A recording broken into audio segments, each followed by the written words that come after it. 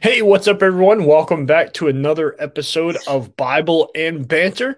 I'm Eric Reynolds, joined with Mike Alex, and we're going to talk about baptism today. So I'm trying to Oh, convince Mike that he should get baptized, hmm. um, and yeah, so that's what we're talking about, man. Baptism, life stuff, all that jazz. So yeah, man. Hey. Um, so how you doing, man? Like we said that we'd save some of the banter and some of the stuff that we wanted to talk about until we're on air, unless it was stuff we couldn't put on air. So we already did the off-air talk of stuff that we could not talk about on air. So is there anything that you wanted to talk about that we could talk about on air? Not really. While we were talking, I got a call from my kids' school, kind of elaborating more on their removal of masks in the schools Mhm. because we send our kids to pagan school. So, no, I'm tired, as I mentioned. There's lots of stuff going on there, mentally and emotionally draining. But outside of that, doing pretty well. Yeah, well, that's good, man. We'll be sending our kids to pagan school next year. So my kids are excited for that. They can come out from the thumb of my authoritarianism. Um, but they're in for a rude awakening, man. Because whether or not you're done with your schoolwork, you're still stuck there. And in Yep. homeschool, if you're done with your schoolwork, you can go do whatever you want. Yep. So, yeah, so that's a big change.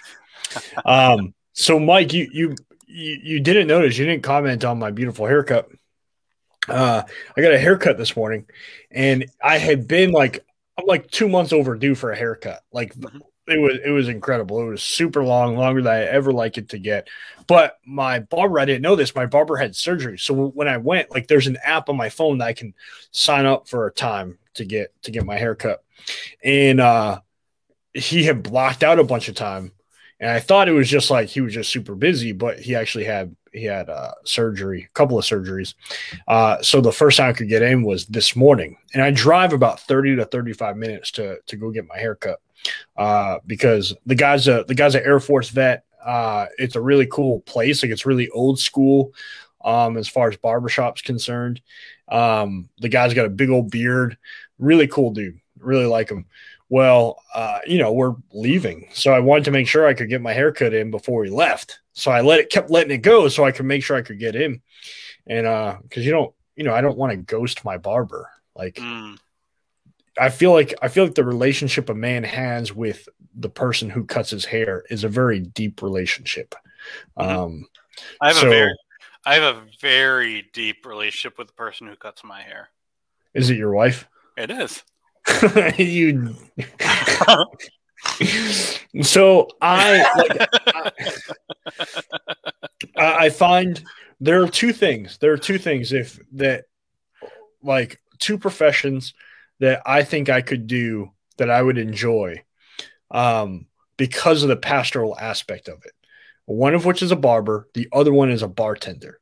Mhm. Because you will tell your stuff to your bartender and to your barber, and their lips are sealed. Generally speaking, I can't speak for like a salon or anything like that, but the solemn relationship I have with my barber is exactly that. It is we're close, man. I love this guy. He's great. So it was kind of sad to have to break up with him this morning. Well, on my way, and the reason I had to break up was because we're moving back to Massachusetts. And he's happy for us and all that stuff. He's doing well with recovery from his surgery. It was good, but I got pulled over this one on my way on the highway.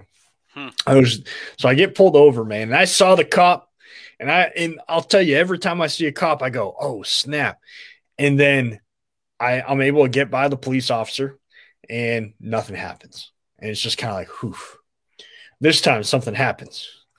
He flips around, the lights go on, and like I'm at this place it's on 95, and it's in between like two on ramps and off ramps. So I'm like trying to figure out like where do I pull over? Where's the best place for me to pull over? And like he gets right up on like I slow down and I signal, but like he's right on my tail. So I'm thinking like I really hope this cop doesn't think I'm like trying to speed off or anything. I'm just trying to find the safest place for him and for me to pull off. So I get to that place. He comes over and he says, "Sir, did you know that you were doing 81 in a 65?"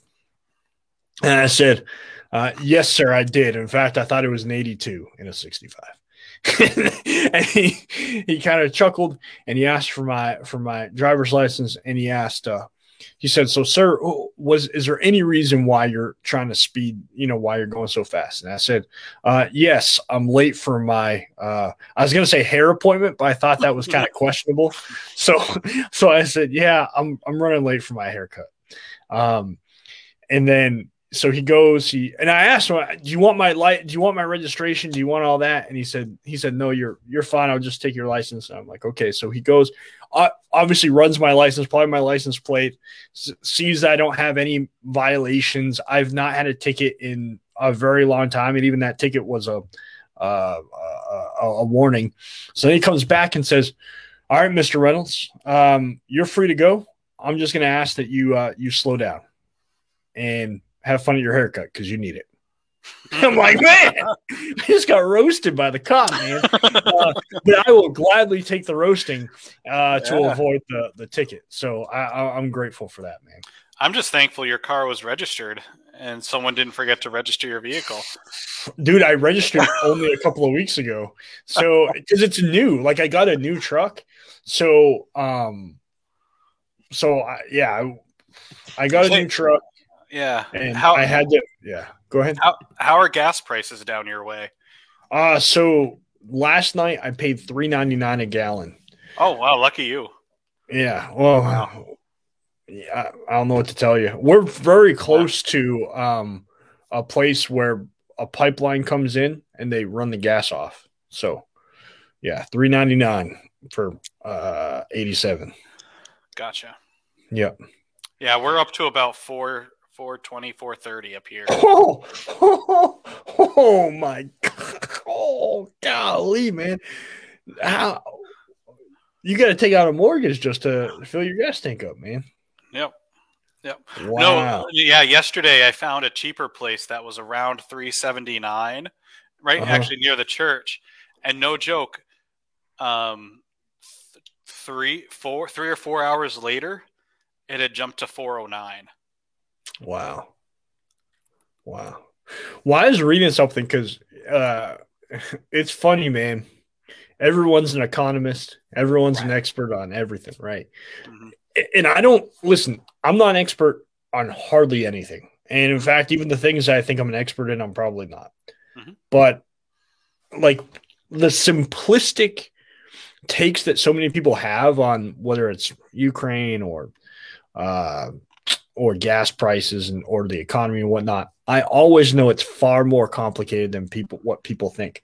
So I'll give you an example. I read an article, and hey, there could be flaws in the article, right? So I'm not telling you the article is 100% true or that anything. I'm just telling you I read an article from a reputable source, and they were saying that, yeah, if we turn the pipeline on and we got rid of Russian oil and whatnot, the prices are going to go up, and it's going to take us time to find the barrels of oil to replace that which we're getting from Russia, which, if I remember correctly, it was only like 10 or 11% of our total oil supply.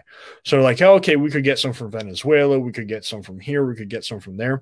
But like the whole pipeline, the Keystone pipeline that people are talking about, that's not American oil. Like people, like it seems like the takes that people have had on social media is like, oh, just turn on the pipeline and that way we're not relying on foreign oil. It's like, no, it's Canadian oil. It's still foreign. It's just coming from a different place. And that's cool. Like but that they said that would take a couple of months to take effect. They even said like for the stateside oil, that it's not something that you can just like put a drill in the ground real quick and then just pump the oil. It takes time of discovery, setting things up and all that. They said it would be a few months to a couple of years. So that should or could, depending on your perspective, be a long-term solution, but not a short-term one. So, But I'm okay spending if it costs another 50 cents or $1 more a gallon. If that would cripple the Russian economy, I'm okay doing that in the short term to save the people of Ukraine. Mhm. You know, but maybe I'm wrong. I don't know. I don't know. I was talking to somebody this morning, and just I don't know how people like elderly people who are on a fixed income can survive. I mean, I had to pay. I mean, gas prices have been, or oil prices here in Maine were around two something before our president became president, and then it was creeped up above three, and then just the other day I had to put in an order for $4.19 a gallon for oil, and a guy across the road, in the next town over, ran out of oil in the night and had to call for an emergency deliver, and it was $4.99 a gallon. Ooh, that's brutal. So I'm sitting here and I'm like, the elderly and people on fixed income between gas and heating, and then our one out of two electric companies here in Maine, there's a monopoly up here, doubled their electricity rates. So a lot of people's electric bills this year have almost doubled. And so people are hurting, and energy is one of the most important things for us, right? Because it affects everything. So if oil goes up, it affects the prices in the grocery store or in retail and stuff like that. Because you got to deliver it, and it costs more to deliver. You can pass that off to the consumer. So, it's a real problem. And, for those of us who are working, if it's a problem for us, it's an even greater problem for someone who is on a fixed income and can't get a job. So, my heart goes out to him, man. Yeah, that's tough. Hopefully it's short lived. I don't know. I know this. I know I don't want nuclear war. So there's that. When people say, like I've heard people, we just need to do this, we just need to do that. Like, understand, for Russia, I don't think nuclear war is ever off the table. So, that's. I don't want that. You don't. No one wants that. Right. I don't think Russia wants that. But I think that if you back them into a corner enough, and they become desperate, they don't give a rip about the environment. They don't give a rip about, these other countries. So I don't know, man. We'll see. Yeah. Josh Cheney writes, margin in our financial lives and in our spiritual lives, our ability to weather the storms of life are determined by our margin, time, energy. Wow, that's Josh Cheney. We need to have Josh Cheney come on here and give a pep talk, man. I mean, that's solid right there. Yeah. Yeah. Hey, I mean, if you ever need to replace me, I think he'd be a good fit. Yeah. He's definitely much smarter. That's for sure. Yeah. Even though he's not a master of divinity quite like you, he is a brilliant. Isn't Josh? Josh is a realtor, right? He's a real estate agent in addition to being a pastor there at Duntown. I think he has those qualifications. I'm not sure, Josh, if you're still doing that up north. But yeah, I'd be interested, so I know home prices across the country have ballooned, right? So I wonder what they're like there in the county. Was a realtor no longer active? So Josh, I'd be interested, what does the market look like in the county up there? Obviously you're not a real estate agent, but I'm sure you're still familiar with what's going on. Because I can't picture a lot of people move to the county, right? Like, if someone's buying a house in the county, they're probably grew up in a Aroostook, right? Mike, wouldn't you know? You're like, I have no idea. You're closer to them than I am. Yeah, I have no idea. All I know is, in general, in Maine, most of the people buying houses are from out of state. Mm-hmm. There's a lot of people they're moving here. So it's been a huge boost, he says. Nothing that you just said holds true. Okay. Hey, and I wasn't passing judgment. Like, I was just curious. I try to I think of northern Maine the same way I think of maybe North Dakota. Like, I don't see I don't understand what the draw is, but everybody has different draws too. So that's cool. To each their own, man. I think you have just unintentionally offended a whole sector of the state of Maine, saying there's no draw in northern Maine. I mean, I'd be interested to know what it is. I'm not trying to be offensive. I'm just genuinely curious. Like, why would anybody ever want to move to northern Maine? That's all I hear coming from you. But someone might say the same thing about like, oh, why would you want to move to Worcester? Like, there's traffic. There's why would you want to? I get that. I get why people would feel that way. So like, I guess the draw to northern Maine. I've never been there. Granted, I can only go off of what other people have told me, but it's like, oh, there's plenty of space, and you can, you're in the country, and it's peaceful and it's beautiful. Great, that's wonderful. That's cool. I can get that. Josh, it is not Worcester, it's Worcester. All right, it's Worcester. So,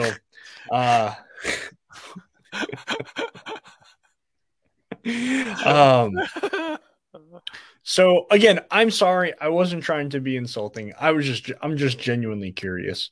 So maybe next time I see Josh, and now that I'm moving back to New England, I'm sure I'll see Josh at like a regional function, or if the Restoration Network gets together and stuff like that. So I'm looking forward to it. Josh is a great guy. Yeah, I mean, is there anything else that we need to talk about? Anybody else we need to insult before we move into the topic on baptism? I thought you'd have more to share than just a nice, benevolent police officer. Yeah, he was super nice, man. And like, and also with like all the stuff that's been out there, like with police officers in the last few years, like I'm really even more super cautious. So like I put my hands on 10 and 2 where I wouldn't have done that previously. Because I want to make the officer feel safe, and I know he wants me to feel safe too. So, yeah, so it worked out. Did I tell you last week about how I cussed in church in a sermon? You might have. I honestly don't remember because I cuss all the time. So, well, so I used the term "damn Yankee." So I feel comfortable saying this is anyway. Like I looked at that as like that's kind of like a gray area word. So I kind of stepped in it a little bit. So I apologize to the church. And I genuinely feel bad. Like I guess I shouldn't have said that word because I wouldn't let my kids say that word. But yeah, so I stepped in it and I thought of you. I thought of you because of the whole Netflix and chill thing. That's going on. Yeah, man. Did I tell you that I got a job at LBC? Mm-hmm. It'll start in May, so I got that. Hey, I got my first 2 doctorate in ministry course grades back, like the end of course grades. So I got an A and an A minus. Hey, look at you, buddy. Yeah, unfortunately, so I don't know how they grade like once you get to the dissertation portion, but I was doing the math. You know how you can get like honors, graduation honors and whatnot. Mm-hmm. So because I got the A minus, I don't know if I'll end up being able to qualify for graduation honors. Man. So well, then what's the point of even finishing? I'm really disappointed, man, because like I look at it and go like, oh well, you got a degree, but you weren't at the top. You know, yeah, I honestly think you should quit now. You're such a jerk, man. I'm just saying. With all the stress of the move and planting a church, I think cut it out, man. Just let it go. So I missed graduation honors from Liberty because I got a C+ in a class. And this was like 4 or 5 years ago. I got a C+ in a class. I left, like I stopped my degree, then came back, and that C+ stuck. And I'm like, there's literally, I think I got A's in everything else. I got that 1 C+, and I missed by just a hair graduation honors. And I was like, man, because to me, it's like, oh, you got a degree. Cool. Great. Anybody can do it. It's really not that hard. But like to get honors, like to be I mean, that's just it's not happened. The only time that happened was one time, and I went to a leadership.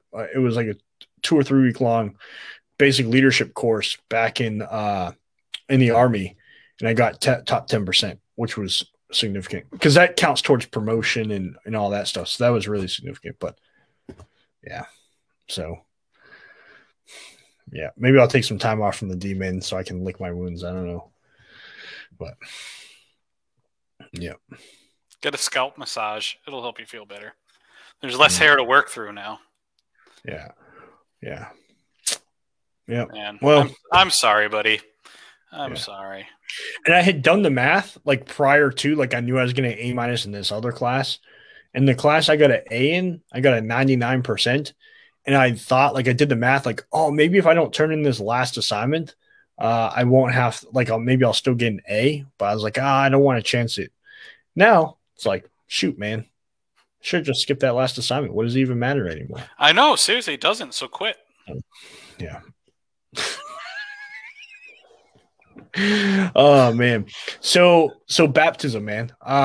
You wanted to talk about baptism. I think you're trying to figure out whether or not you want to get baptized. Mm-hmm. And so how you feeling there, man? How'd this come up? Well, I've always wrestled on and on with this because as Advent Christians, we believe in. I don't want to talk mode of baptism, but more about timing. And so okay. we're believers baptism people, you know? Well, it depends. We're not really in anything people. Okay. Well, according to our Declaration of Principles, we specifically outline baptism, believers baptism by immersion. Like we get that specific. Yeah, but I want to be clear for anyone who might listen. that is not binding. That's not right, binding. right. So it's kind of like the Declaration of Principles is here's what we generally hold together, but no one has to believe this to be an Advent Christian. Right. But generally that's the view you're going to get when you walk into an AC church, right? It's kind of like a few months ago when I was talking with some other AC pastors, and I was kind of on the fence about infant baptism and believers baptism, and a few close friends were like, yeah, this might not be the place for you. I mean, they weren't saying that I couldn't be an Advent Christian, but they were just saying like, you got to really think about that and consider that. That's more settled than the Trinity for us. So, yeah, which is so fascinating to me. Like, I'd rather be open-handed about baptism and close-handed about the Trinity. But I digress. This is your topic, not mine. So I've always wrestled with specifically because we do believers baptism, but specifically when do you know? Like, let's be honest. Anybody worth their salt. I would say, outside of a few circumstances, would always like, I'm pretty sure this person's ready. They have the answers. They seem to be committed, yada, yada, yada, especially adults. But then when you get to kids is where I really wrestle with is how do you discern when a kid is ready? Now, and at what age? Like, because we don't baptize infants because we have differing views on that, but is there an age that's too young? Is it there, should you not do anything at a certain age? Because oftentimes what I find is back in the day, especially when camp meetings and revivals were happening and, Billy Graham crusades, people would have like this moment in time when they prayed the sinner's prayer, asked Jesus into their heart. And then it was clear the next step is a baptism class or to get baptized. Mm-hmm. And that stuff still happens to some degree. But specifically with kids in families that are believers, I'm not quite sure it's as often today, especially in Reformed circles where you have this like light moment where the light bulb comes on and they're like, I need to repent of my sins and pray the sinner's prayer. It's almost more of a process. Mm-hmm. There's not like this watershed moment. And so sometimes we'll almost like create the watershed moment. Like, well, if you really believe, then you need to say this prayer and then we can baptize you. And so I just wrestle with And how. which prayer is that? Well, it depends on what you mean by the sinner's prayer. I generally mean, when I think of it, that you repent of your sins. You tell God that you know you're a sinner, you're sorry for your sins, that you believe in Jesus' work for the forgiveness of your sins, and that you desire to follow him for the rest of your life. Mm-hmm. And some people add in that you ask Jesus into your heart. And, some people give that a bad rap. I'm not opposed to it as long as it has context. I think it gives good imagery. It gives good imagery for what the relationship you're having. So in that scenario, are we making Jesus out to be a vampire where he can't come in the house unless he's asked? Right. Right. But Jesus Christ, vampire hunter. I look at it as more a visual, like to help, especially a child, say, you know what, you're giving your life to Jesus by having him come and change your heart. But again, as Reformed people, we're like, well, the fact that you want that means he's already changed your heart. Right. And I think, Mike, I think it's important to talk about the Reformed circles too, because I'm a victim of this, right? Like, we try to be very specific in our language. Like, we like processes typically. Someone who's Reformed usually isn't like scatterbrained. They like processes. John Calvin was a lawyer. Like, he was a trained lawyer. So there's this wanting to tie everything up. Some Lutheran brothers like to put it this way, because there are some similarities and dissimilarities between Lutheran theology and Reformed theology. And they like to put it this way. Reformed theology likes to tie everything up in a nice bow, like your shoelaces, where the ears are even in the bow. In Lutheran theology, they're cool with the bow having different sized ears. Like, it's just normal for them.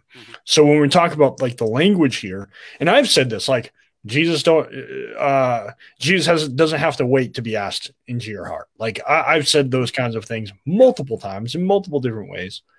But I think if we become too dogmatic and too fundamentalist about that, what we do, and this has happened to me where I had someone like question their own salvation because I said something from the pulpit. It really helped me understand that I need to be more cautious in how I say that, because it is a cultural expectation. It is like a cultural, exactly. There is nothing in the Bible that says that you should need to, or anything like that, ask Jesus into your heart, or right. Jesus is inviting you. You're not the one doing the inviting. Yeah. Jesus isn't on the nerd wall waiting for an invite into the game. You're the one on the nerd wall. Jesus is inviting you into his kingdom. Right. And so so Josh, don't hear me saying that I agree that you need the sinner's prayer, or that, there's a sinner's prayer in the Bible. I will say that there is evidence for, in prayer or open confession, acknowledging your sin before God, because at the end of Peter's sermon, the people say, we're cut to the heart, and they say, what then shall we do? And he says, repent and be baptized. Mm-hmm. And so what I would say is there does need to be an acknowledgement and repentance, and whether that happens in prayer, private or mm-hmm. I appreciate it. We don't often have a resident heckler, so I appreciate it. But the show's always better when Josh is watching. It's true. So when both Joshes are watching, when Josh Rice is watching too. But I think because we like processes and we like defining moments, we like altars built of stones and everything, that was the moment I became a Christian. Mm-hmm. And so we've kind of signified that with a prayer. And I'm just thinking through that it's not always that cut and dry for Christians, especially children in a Christian home. And so I kind of wanted to just bounce off with you, how would you walk through that with a child at varying ages? Mm-hmm. Especially you get a parent, I'll be honest, a parent will say, I think my kid's ready, but I want them to talk to you. And I always say this, I'm happy to sit down with your kid and you, but I want you to know something. Whenever I sit down with a child, they will be a different person when talking to me. Mm-hmm. So that free-flowing conversations that you're having with your child will not happen probably with me, because they feel like it's a different environment. It's a different situation. Mm-hmm. So I will often tell the parent, I trust you to know quite a bit about where your kid is at spiritually, because you see them more intimately, more closely, more consistently. Yeah. So here's the mark that I use. And I'm not saying that you need to use this or anybody else. This is just what me, Eric Reynolds, as a pastor uses. Mm-hmm. I ask the child, I say, how fast can you recite the books of the Bible in backwards order? And if it's in more than 90 seconds, you're not ready for baptism. I think that's a fair test. Yeah. So in that case, I'm also not saved, apparently. So you will be judged in the same measure in which you judge others, right? So I'm not ready for baptism. No, of course I'm. So I went to. I remember the first time I heard this term was at a Baptist church. It was called the age of accountability. You've probably heard. Maybe you've heard that. Maybe you haven't. And then I heard it in Bible college too. When do you baptize a kid? It was a Baptist Bible college, and they got to get to the age of accountability. And it's like, oh, okay. So when is the age of accountability? Well, it's different for every kid. Oh, okay. So like how? Well, you have to understand where's their intellectual capability. And I go, okay, so what if they have a mental disability? Well, then maybe you just wait a little bit longer. I'm like, okay, well, but what if it's a severe mental disability and they can't do any of this stuff, right? So can we not baptize them? Are they damned? No, of course not. Of course not. Hey, maybe wait until they're 18, 20 years old or something like that. And you go, wait, I do not see this in scripture. Like help me here, right? So there is a popular term that you can Google it. I mean, the Baptists use it and it's the age of accountability. And I get what they're saying. Like, you want to make sure that kids understand the gospel, right? So at a minimum, do they know what the gospel is? Do they know that salvation comes by way of the cross? Mm-hmm. Are they just telling you they need to repent of their sins, or are they actually actively repenting of their sins? And that's going to look different for, say, a 7-year-old, a 12-year-old, and a 35-year-old. Mm-hmm. So you kind of have to look at it within their context. So are they genuinely sorrow? Is there genuine sorrow when they do something wrong, and that sorrow is directed towards God first and then those around them? So that's so can they do, is that active? And they might not even be able to articulate that to you, right? In a way that is easily understandable. So you have to kind of listen for things and try to understand it at their level, because they might not have the language for it. So I think there are just some of those things that you have to consider. So if you want to baptize a 5-year-old or a 7-year-old, a 15-year-old, whatever, I think those are just some important things. Yeah. Right. And I think we as pastors and even churches need to cut some grace that sometimes we get it wrong. Mm-hmm. We might do it too early, or we might do it too late. Mm-hmm. We should have done it earlier because we could have, but it's interesting, I totally appreciate and wrestle with Meredith's question, about reading through Acts, and there's a lot of defining moments. Mm-hmm. And that's where I wrestle with Acts in terms of what was described in the early church as opposed to what was prescribed. Mm-hmm. Because I find a lot of those defining moments were when the Holy Spirit was bridging a huge historical cultural gap. Mm-hmm. That's why we don't see everybody who comes to faith speaking in tongues immediately. And you're not saved unless you speak in tongues, Mike. Because I look at my big descriptive passage in Acts is when Philip and the Ethiopian eunuch, mm-hmm. and I'm like, are we making baptism too complicated? Mm-hmm. Because the guy is reading his Bible, doesn't understand it. Philip shows up miraculously on the scene, through him and the Holy Spirit, the guy's mind is illuminated, and they're like, "There's water here. Why don't I get baptized right here?" They didn't call a special church meeting. They didn't, make sure that there were a bunch of, witnesses necessarily. I mean, who knows who was there? I mean, maybe he was part of a bigger group to witness it, but he didn't go through baptism classes. He didn't sit down. He didn't? No, he didn't. But I mean, I think there's some church history here that sometimes people needed to go through a certain level of classes before they became members. Yeah, you look at the Didache, and that was the case. Yes, but we don't see that with the Ethiopian eunuch. And again, because I think, and I'm not saying classes are wrong, but have we made it more complicated? Mm-hmm. Put expectations on us on current day that aren't necessarily meant to be normative. Mm-hmm. And so I'm IDK, just like, Meredith. I mean, when we look at the book of Acts and how this stuff worked out, there does seem to see a change in the heart and life of the person. But a lot of that was because they were convinced of something, in the gospel. Mm-hmm.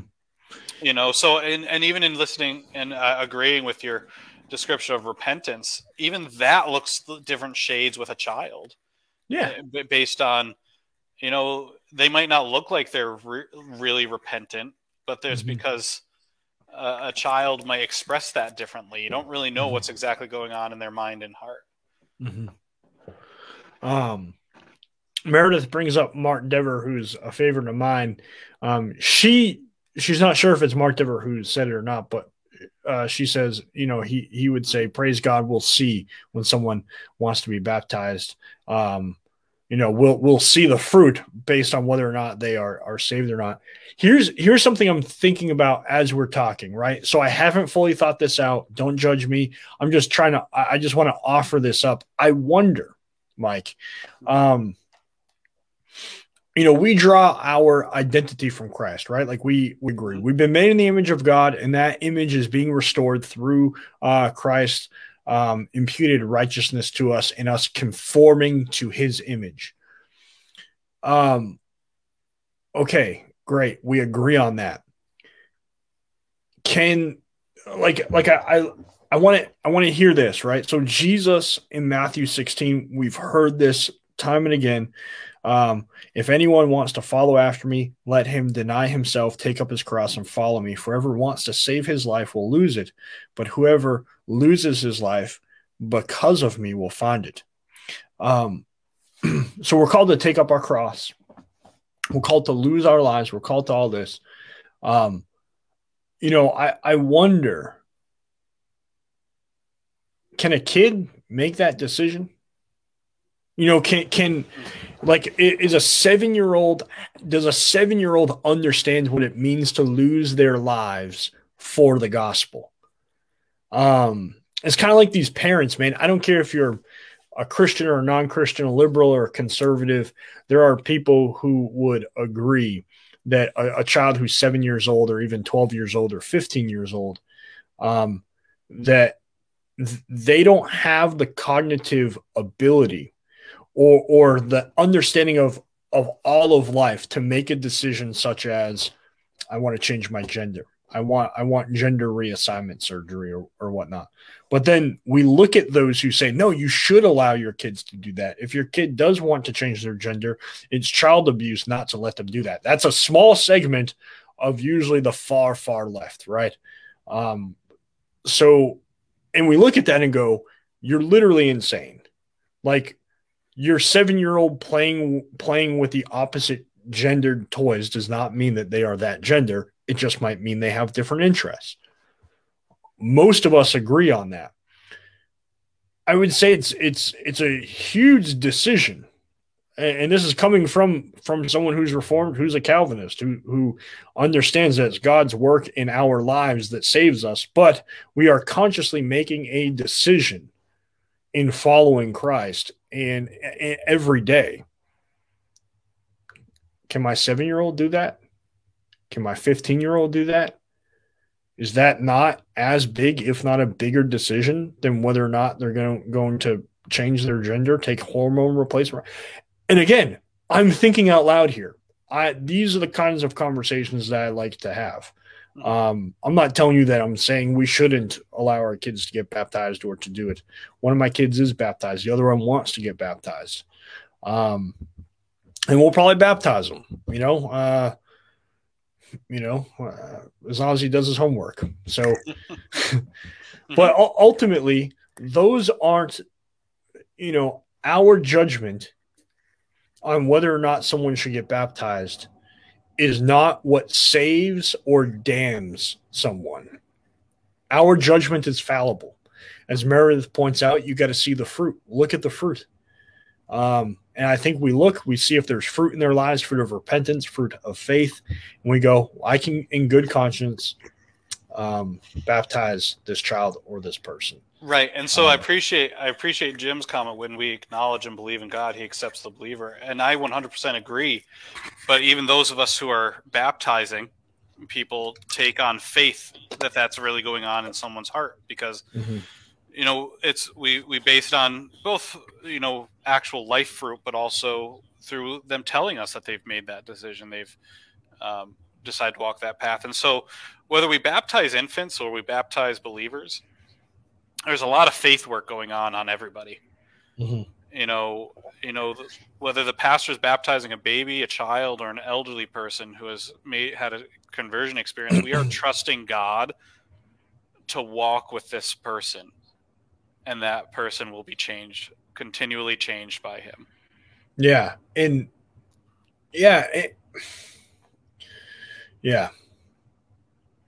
we are changed, and we are being changed. We've been sanctified, and we are being sanctified. We are saved, and we are being saved. So, just to point out, because when Jim says, when we acknowledge and believe in God, he accepts the believer. But what is that belief attaining? So I think that's important for us, and this gets into the theology behind salvation. But does someone genuinely believe, or are they just because God has saved them? Or are they just believing within groupthink, right? So because they were raised in the church, because all their family is self-professed Christians and they go to church and all this, is it just like, well, it's kind of like graduating kindergarten. It's time to say I believe in Jesus and get baptized. Is it just simply a milestone in their life that they are doing because it's simply a milestone that they've seen other people in their family do? Or is it a genuine belief? So that's, and again, it can be messy at times.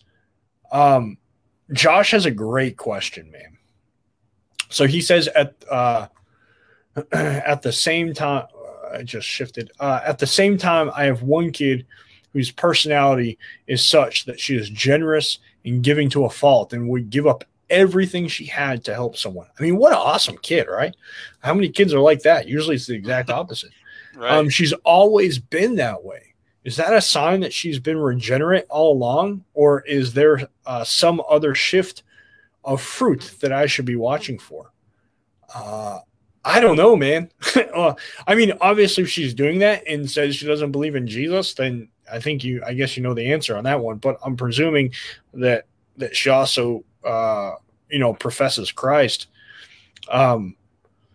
Some people I do think have based on their personality, based on how they're raised. I don't know if this is Josh's child or if this is, someone that goes to their church. But, that can be a reflection of their parents and how they were raised. But I think, first and foremost, you want to know, do they profess Christ? And do they have sincere sorrow over sin? So even if they're generous, that doesn't mean they're perfect. There's sin in their life. And what is that? And are they actively seeking to repent of it? So, yeah.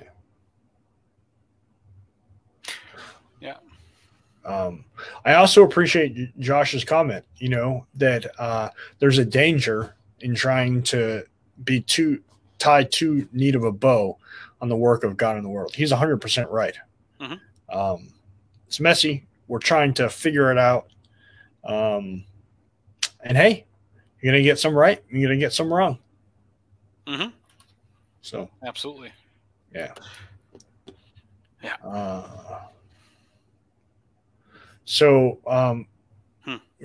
Joanne says my sinner's prayer at age 6 was definitely the start of my spiritual journey. I could have walked either way from there, but as an older child and adolescent, I learned more and grew in faith. I began to understand the commitment I had made and chose to continue in it. I imagine these small children being baptized will have the same opportunity to dig deeper or walk away.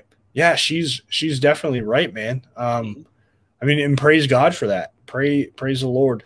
But that doesn't happen for every kid, right? So I think, there are mountains of 6-year-olds who have probably gotten baptized and walked away from the faith. So, and there are mountains of 6-year-olds like Joanne. I mean, she's obviously no longer 6, but people like in her situation where it was either the start of the spiritual journey, whatever that might be, and then they've grown and shown commitment towards Christ, and praise the Lord for that. Well, I mean, and you can say there are mountains of people from infant to older that have been baptized and walk away. Yes. 100%. So, I mean, that's the reality, and that's where the faith piece comes in, that we have faith that no matter who we baptize at any age, that the Lord is at work and that person's gonna follow through on what they're professing that day. Yeah. And what I try to emphasize, Mike, is, hey, baptism is not a saving work. It's a recognition of the saving work that's already been done in this person's life in their commitment to follow Jesus. It's their identification with the life, death, and resurrection of Jesus Christ. And in baptism, that person's committing, and this church is committing to walk alongside one another in the faith, that we are here for God's glory and mutual edification. So if you're unwilling to do that, if you're unwilling to make that commitment, so if your 6-year-old or 12-year-old or 15-year-old cannot live up to the commitment of okay, I don't want to overstate this, but I don't want to say that this is my sincere conviction, but this is how I'm thinking. If the child isn't old enough to make that commitment, then they might not be old enough for baptism. I don't know. Maybe that's the case, because that's how I view baptism. It's a commitment to the Lord Jesus Christ in his church, to his bride. And if you can't make that commitment, that's a challenge for. And again, one of my kids is baptized, the other one wants to.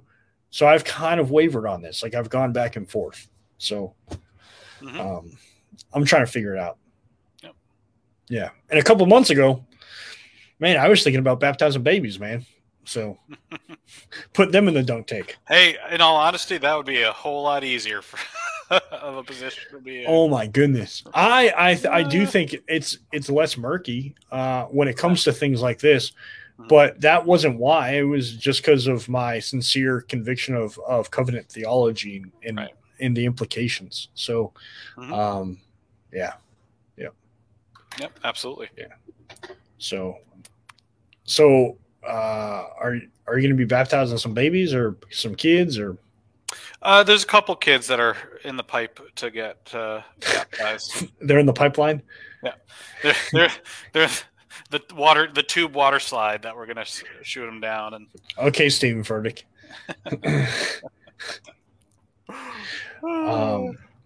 Yeah. So, and I guess, yeah, man. So, like, my son wants to get baptized, and I baptized our daughter a few years ago. And like, but I was also her pastor at that time, and now presumably when we do baptize Jackson, I might not be a pastor of a church, so it'd be kind of weird a little bit. So, I don't know how he'll feel about that. Yeah, how old is Jackson? He's 11, right? Or 10? He'll be 11 in September, so he's like 10 and a half. Okay. Yeah. Yeah. So, and he cannot recite the Bible, the books of the Bible backwards under 90 seconds. So, yeah, I think there are very few people that can do that. yeah. Josh said, I love the Paedo Baptist position, and I think that what they put forward is beautiful. I just don't see the scriptural support for it. Josh, I appreciate that. I would recommend the book, but I've packed it away. So remind me later on once I get to my new office and unpack the boxes. But there was a book that nearly convinced me of Paedo baptism, and I think there's a compelling argument or compelling arguments for it. But I wasn't convinced. I was almost convinced. So yeah.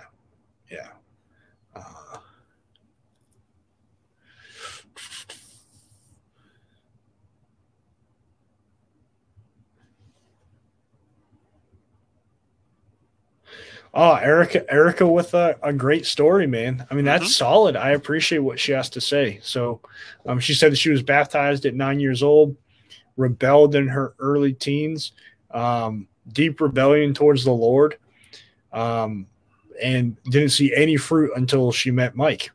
I'm just kidding. So it's 15. I don't know if you guys met at 15, but she said at 15, that changed for her. So for years, she wondered if she needed to be rebaptized as an adult. And I can see the hand of the Lord in my life all along. Praise the Lord for that. Yeah. And that doesn't, I mean, I'm not a fan of rebaptizing people. You know, if you were convicted, like you want, yeah. Okay, cool. But like, you were baptized. You signify. So essentially, like, this is how I would view it, and maybe this is my covenant theology coming in. I would look at that span between 9 and 15. Like, at age 15, it was almost like the fulfilling of the promise that was made at 9. You know, like you entered into a covenant with God, or He entered into that covenant with you, rather. And you're like, nope, I'm not fulfilling my end of the covenant for the next 5 or 6 years. And then all of a sudden, you know, He's working in your heart and bringing you back to Himself. That doesn't mean that you lacked salvation between the age of 9 and 14 or 9 and 15. It just, that's a part of your journey in walking with Christ. So I think that's a testimony of God's good grace and mercy to His glory. So absolutely. But what do I know, man? I'll probably get to heaven and find out, like, dude, you were so off the rails. So,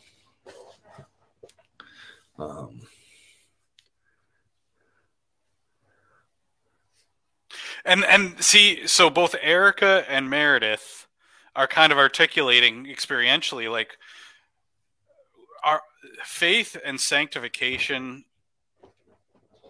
is such a process. Not that we're more saved. We are finally decisively saved by Jesus Christ through His work, but our faith walk is so just a myriad of grace upon grace upon grace that it's often hard to define, although some people can do it. That is the defining moment. And when in reality, I think even see this in Scripture with the stories of people, is there are many defining moments in our lives with God and how He works in and out and through us. At the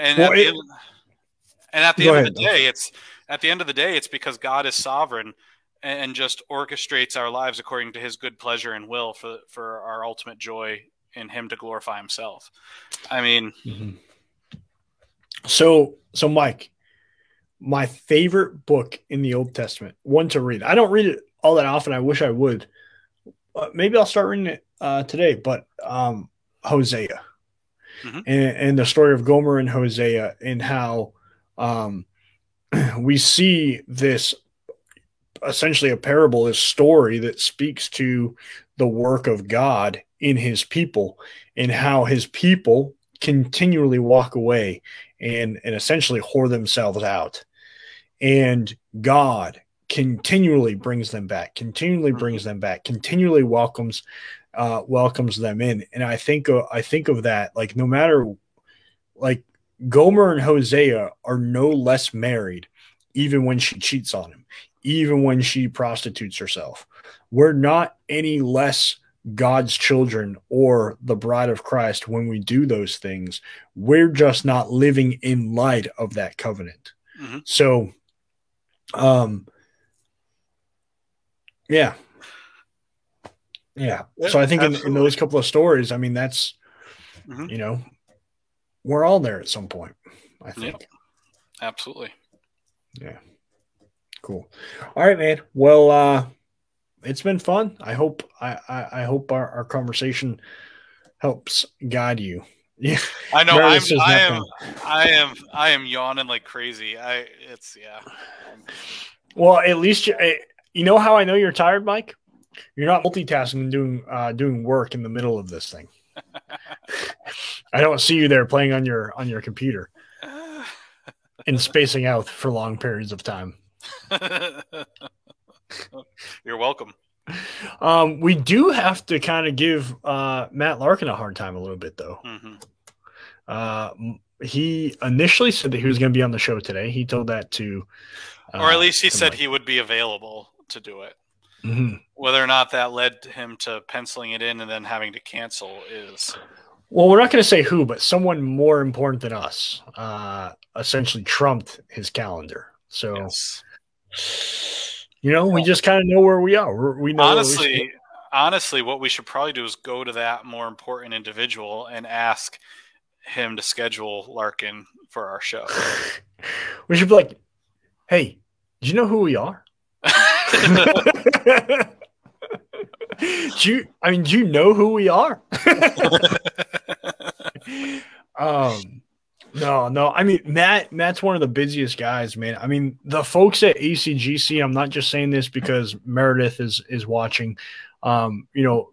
Meredith, Justin, Matt, and there are a bunch of other folks that work there at ACGC that don't get nearly as much recognition. And I mean, they just work their butts off, man. They do so many different things and they do it at high quality. They do a really good job. So oftentimes when you give too many tasks to people, they can, the quality starts to decrease. But man, I mean, they've just everything from the folks that at least I get to talk with and interact with at ACGC. They're phenomenal, man. So joking aside, I appreciate all Matt does. Yeah. I appreciate what Meredith does more, but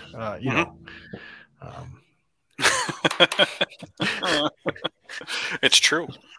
Yeah, well, she watches the show, so All right, man. So next week, what do we want to talk about next week? I have no idea. Oh, that's good. So a late night text message on Monday, then. Sure. Yeah. Okay. Yeah. Maybe Meredith can come up with a topic. Meredith, you got anything you want us to talk about, or Josh, or anybody else? Put it in the comments, and maybe we'll talk about it next week. So it just can't be Bruno. We cannot talk about Bruno. Did you watch that movie? Yes. I thought it was really good. I enjoyed it. Yeah. R.I.P. Bruno Mars. Because if I were him, I'd be like, man, I haven't heard anything. Meredith says it was horrid. Whoa! I need to hear this hot take. Maybe I missed something, but I only watched like 60% of it to be fair. So, I came in late. I'm just a sucker for catchy songs. Yeah, literally no story arc.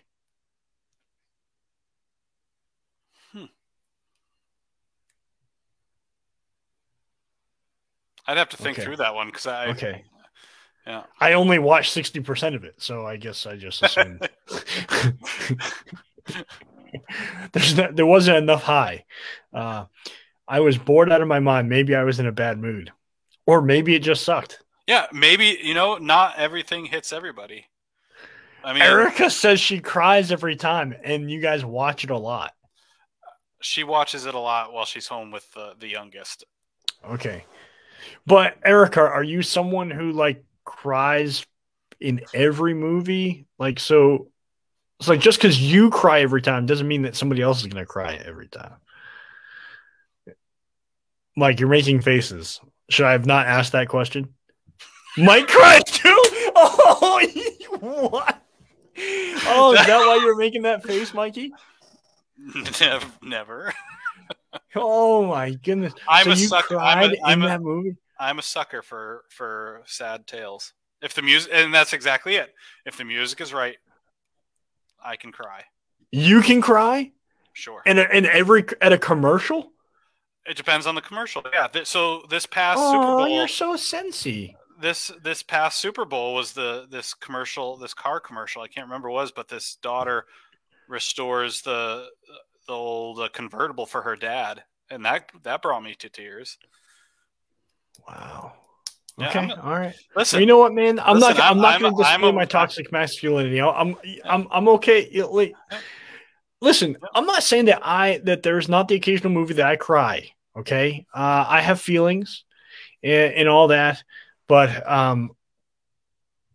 I didn't see an opportunity to cry in that movie. Maybe it was because I didn't watch the whole thing. The moment that gets us is like towards the end when they recap what happened to Abuela's husband and that whole restoration song and everything. That's the moment. And then also just the good feeling when like the townspeople come to help rebuild the house was just a very moving, emotional moment. So, but to each their own. I had a tear in my eye. I didn't cry, but I had a tear in my eye when Severus Snape died in Harry Potter. Okay. Yeah. Yep. That was a tear. Yeah. I'm dead. Like Meredith is this really kind and sweet person, and then she's like, "Yeah, everything sucks. I'm not crying at nothing."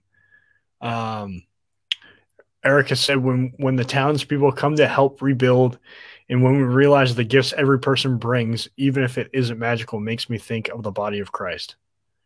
You know what it made me think of when like that happened? I thought, "Yo, this girl got gypped." I'm like, man, it's almost like if everybody else. So if you want to relate to the body of Christ, all of her relatives were like a major body part. Like one of them was a heart, one was probably a liver, another a lung, some were was a brain, and then she's like, man, I'm a sphincter. Like that was her job. That's the part of body that I am. So that's how I feel. I feel like I'm the sphincter of the body also. I wasn't going to say that, Mike, but that's how we feel too. Yeah. Dealing with crap all day long. So Mike, if I were a body part in the body of Christ, what body part would I be? Thank you. I've been waiting for this question for the past year.